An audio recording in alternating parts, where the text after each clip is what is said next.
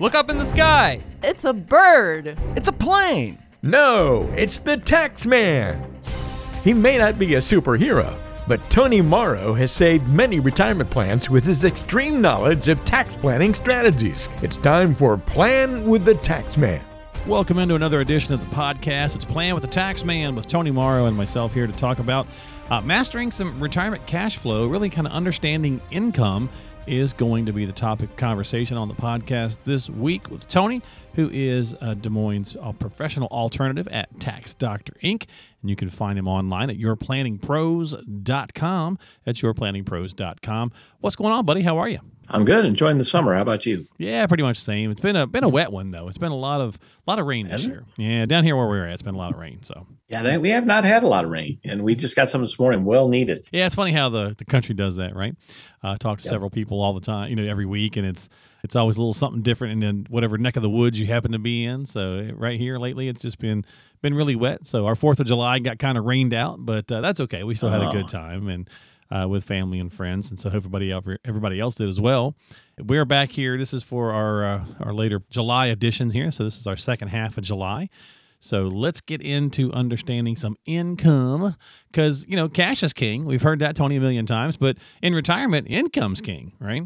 Income's always king in retirement. Absolutely. Yeah. I mean, I guess it is all the time, but it's really more important, or certainly critically important in retirement. So what's kind of some scenarios, some issues that you could be looking at if you don't really have a good, clear picture of your retirement income? If you're kind of DIYing it and you're thinking, well, I'll just figure it out when I get there. What are some of the issues you've seen people bump into? I've seen a lot of it up this way, and some of the people that own land and farms and whatnot can probably relate to this. But I've seen, retirees come in and they'll say, I'm ready to hang it up, but I've got all this land, but the land itself isn't really producing any income, Okay. So while they have a lot of assets, that asset or assets isn't really throwing off any income. I see that a lot. Yeah.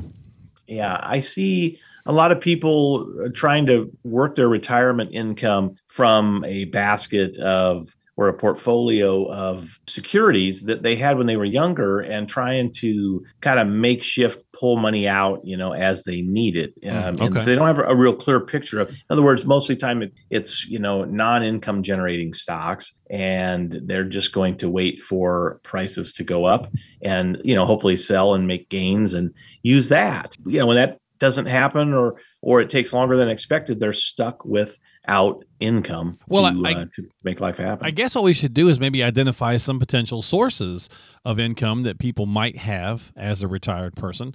So what are some examples of different places that, you might be able to draw income from depending on obviously your life? Right. Well, I mean, the list is long, but the easy ones are, your 401ks, pensions, if you have one, IRAs, of course, Social Security. Clearly, that's a big one, yeah. Yeah, that's the big one everybody knows. If you have some annuities, dividends and income and interest income from either investments or bank accounts, CDs, things like that, bonds. Some of you could have some other type of income. Maybe you're working part-time. Maybe you are doing a little side hustle and you've got some income coming from that. Yeah, sure. So all of those things are potentials, but the 3 or 4 biggies probably are Social Security, IRAs, and 401ks. So, we talk often about being diversified, Tony, in the realm of investments. And I think that's where people's mind goes to. Okay, I need to be diversified and not have too much in large cap or something like that. But you really also want diversification of income sources. So you're not relying, overly heavily on just one. And obviously the big one here to think about is if you've not done any planning or you've not done any savings properly, or something's happened and your own Social Security either completely or it's making up most of what you need to live on.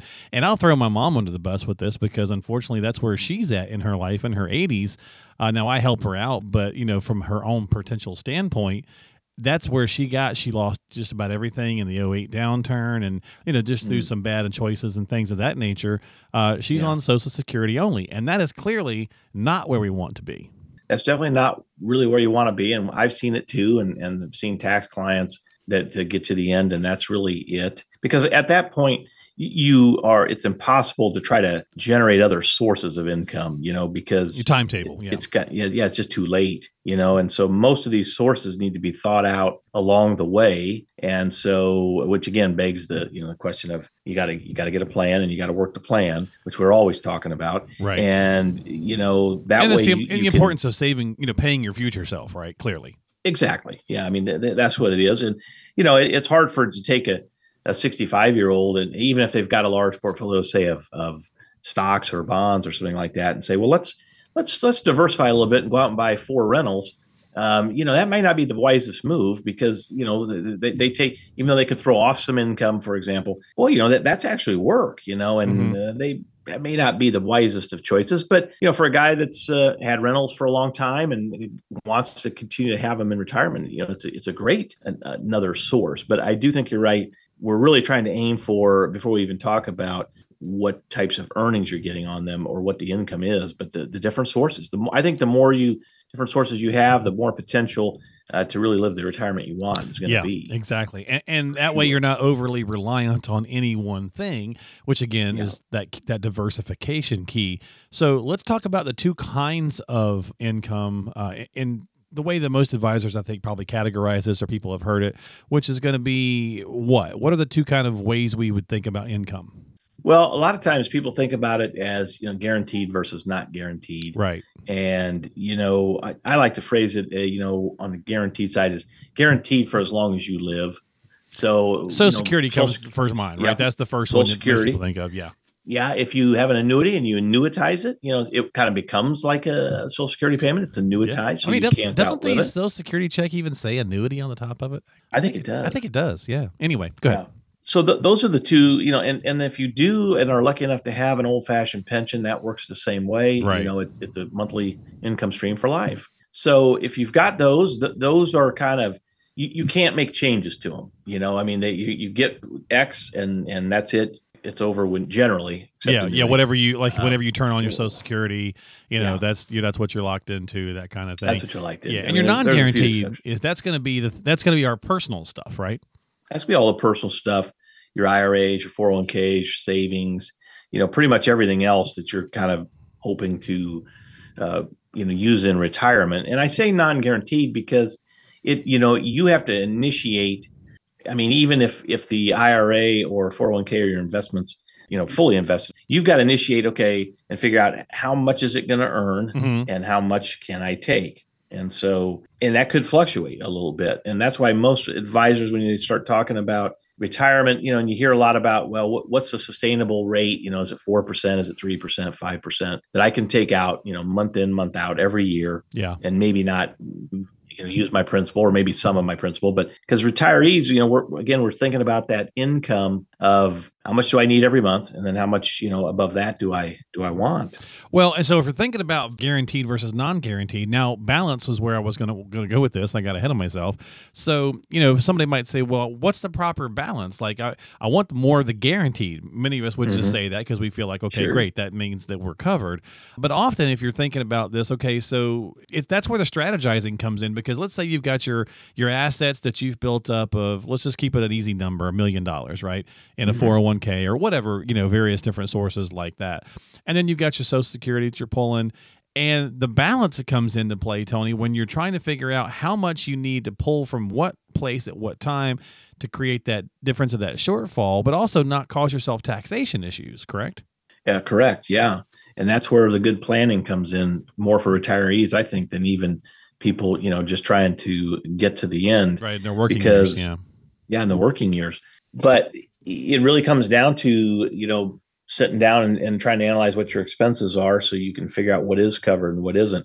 I think a lot of times people don't realize that even on the non-guaranteed side, once you get this number or your shortfall number, and depending on what you have, it's fairly easily to predict, especially with today's software, where you can take a person's, let's say they had $1 million, and we were going to assume a 4% withdrawal rate. You can easily see, based on different investment scenarios, how much predictability or what percentage of the time, if they lived to say 95 to 100, would they absolutely run out of money? And And so then they can sit there and say, okay, so, there's for example, a 95% chance if I have X amount on my guaranteed side and I take my $1 million portfolio and invest it in such a way that it's going to throw off X, that I'm never going to run out of money. I've already got everything covered plus what I want to do. And then they can feel good about that, and right. That's where the numbers come in. Well, now many of us have heard the term paycheck and playcheck, and if not, I think that was actually coined by Tom Hegna, I believe, a financial professional as well. So typically we might think of, okay, well, I need that guaranteed money. That's my quote unquote paycheck, right? That's covering my must-haves. The must-haves are, the house, right? Yeah. Rent or mortgage or food, right? The things we have to have, and then the playcheck side. Often people say, well, that's going to be the non-guaranteed, and that's the fun stuff in retirement. Do you see that as kind of accurate, or is that still really, is there other strategizing to where maybe we want to try to pay for everything out of those paychecks and then let the playchecks grow or be really special, a one-off kind of deals? I suggest that to some people that are in the position where their guaranteed side can cover everything. Right. But, I don't have any clients right now that have taken me up on that, that say, I want my stash, my playcheck side to just sit and grow for legacy for, right. Yeah. I guess it depends on what you want, right? Legacy is a great point. But it is a point to consider. I mean, most of the people that we work with, even they're, without increasing their lifestyle, the guaranteed side, the paycheck side, is not generally fully covered by guaranteed stuff. Right. And so we that's have the to shortfall, right? Yeah, it's a shortfall. Yeah. And so we're kind of dipping into, and then we got to show them, well, but, that shortfall could easily be covered by the other side of things. Yeah, the $1 million you put away, let's say, if that was the example. Yeah. And that's, I think, is where most of us go, right, Tony? I mean, because unless you're lucky enough to have a pension and because like the milking stool philosophy, right? The analogy, where the three legs of a milking stool, right? So if you've got a pension and Social Security, usually a fairly modest or a good, nest egg built of your own, you may not have to touch that nest egg very often because the Social Security and the pension covers it. But most of us are not in that boat. So that shortfall is a little bigger because we don't have that quote unquote pension leg. That's true. Yes. And even, I mean, it's hard to find these days where they've got that, because most people aren't in, a place for 35, 40 years. Most places don't have pensions like they used to. Government, right? Or state. Yeah, unless the government. And so there is that shortfall. Now, in my own personal situation, my wife happens to be in a government spot, and she's been there for 35 years. And so she has our IPERS, which, even though it's extremely good, it doesn't replace 100% of her salary, but it replaces about 70%. And then so the shortfall, you may have to look at like your own personal nest egg, correct? My own personal nest egg. And then she's going to have Social Security on top of that. So I think with, like in her case, about 80% of her retirement income is going to be covered. And so that's pretty darn close, and then not bad. With the other investments we have and whatnot, that's our playcheck / fill in the gap money, and that's what you go with, and then you gotta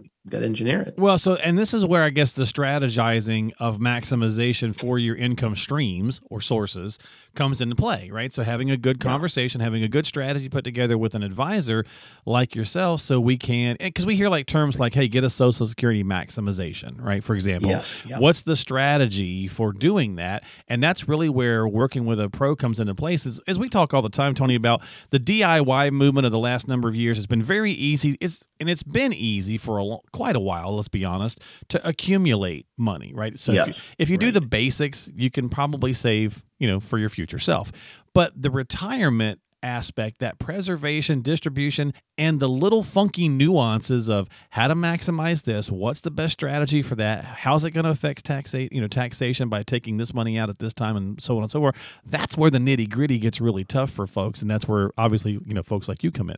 It is, and even with Social Security, planning for, because everybody's got the question, well, should I take it early, or I'm going to take it the second I have full retirement benefits. They owe me, it's mine, right? Kind of thing. Yeah, it's mine, and so I try to talk to them about, but if we do this based on what you have, it might be better to wait, type of thing. And it could be big money that we're talking to. It could be big money. Yeah. It could be big money. And in my own case, again, back to my wife's pension, the one of the decisions we'll have to make is, well, do we want to just take the straight pension and then when she dies, if she dies before me, I'm out? Mm-hmm. Or do we want to make sure take a little less? And so, if she dies before me, I've still got it till I die, and then it's over. So it's those kinds of little decisions you got to put a pencil to and try to figure out what's best for your own situation. Yeah, and often you definitely want to make sure you're making the right one there because depending again on the strategy, because some people might say, well, we're going to take the bigger dollar option, which does eliminate the spousal often, right? Mm-hmm. And so if you do that, you better have that backup plan in place to know that the spouse is still covered once that pension runs out. So, or the person passes away prematurely or whatever the case might be. So there's a lot of little nuance to that. So understanding your income is really important. So this is just kind of a quick rundown of some different categories you might find. And again, the guaranteed versus the non-guaranteed and how they kind of all play together. And that's why it's important to get a plan on a strategy. So if you need some help and you're not already working with Tony, reach out to him and have a conversation. Hopefully this kind of sparks some interest for you to start thinking about, where is my income sources coming from? Or how do I make my 401k an income source? Things like that. Reach out to Tony and his team at Tax Doctor Inc. Find them online at yourplanningpros.com. That's yourplanningpros.com, or call them at 844-707-7381. And don't forget to subscribe to the podcast, Plan with the Taxman, on Apple, Google, or Spotify. All right, Tony, thanks for hanging out, buddy. I appreciate it. All right, we'll see you next time. Yeah, I'll see you in a couple of weeks, and we'll be back in August with a new episode here on Plan with the Taxman.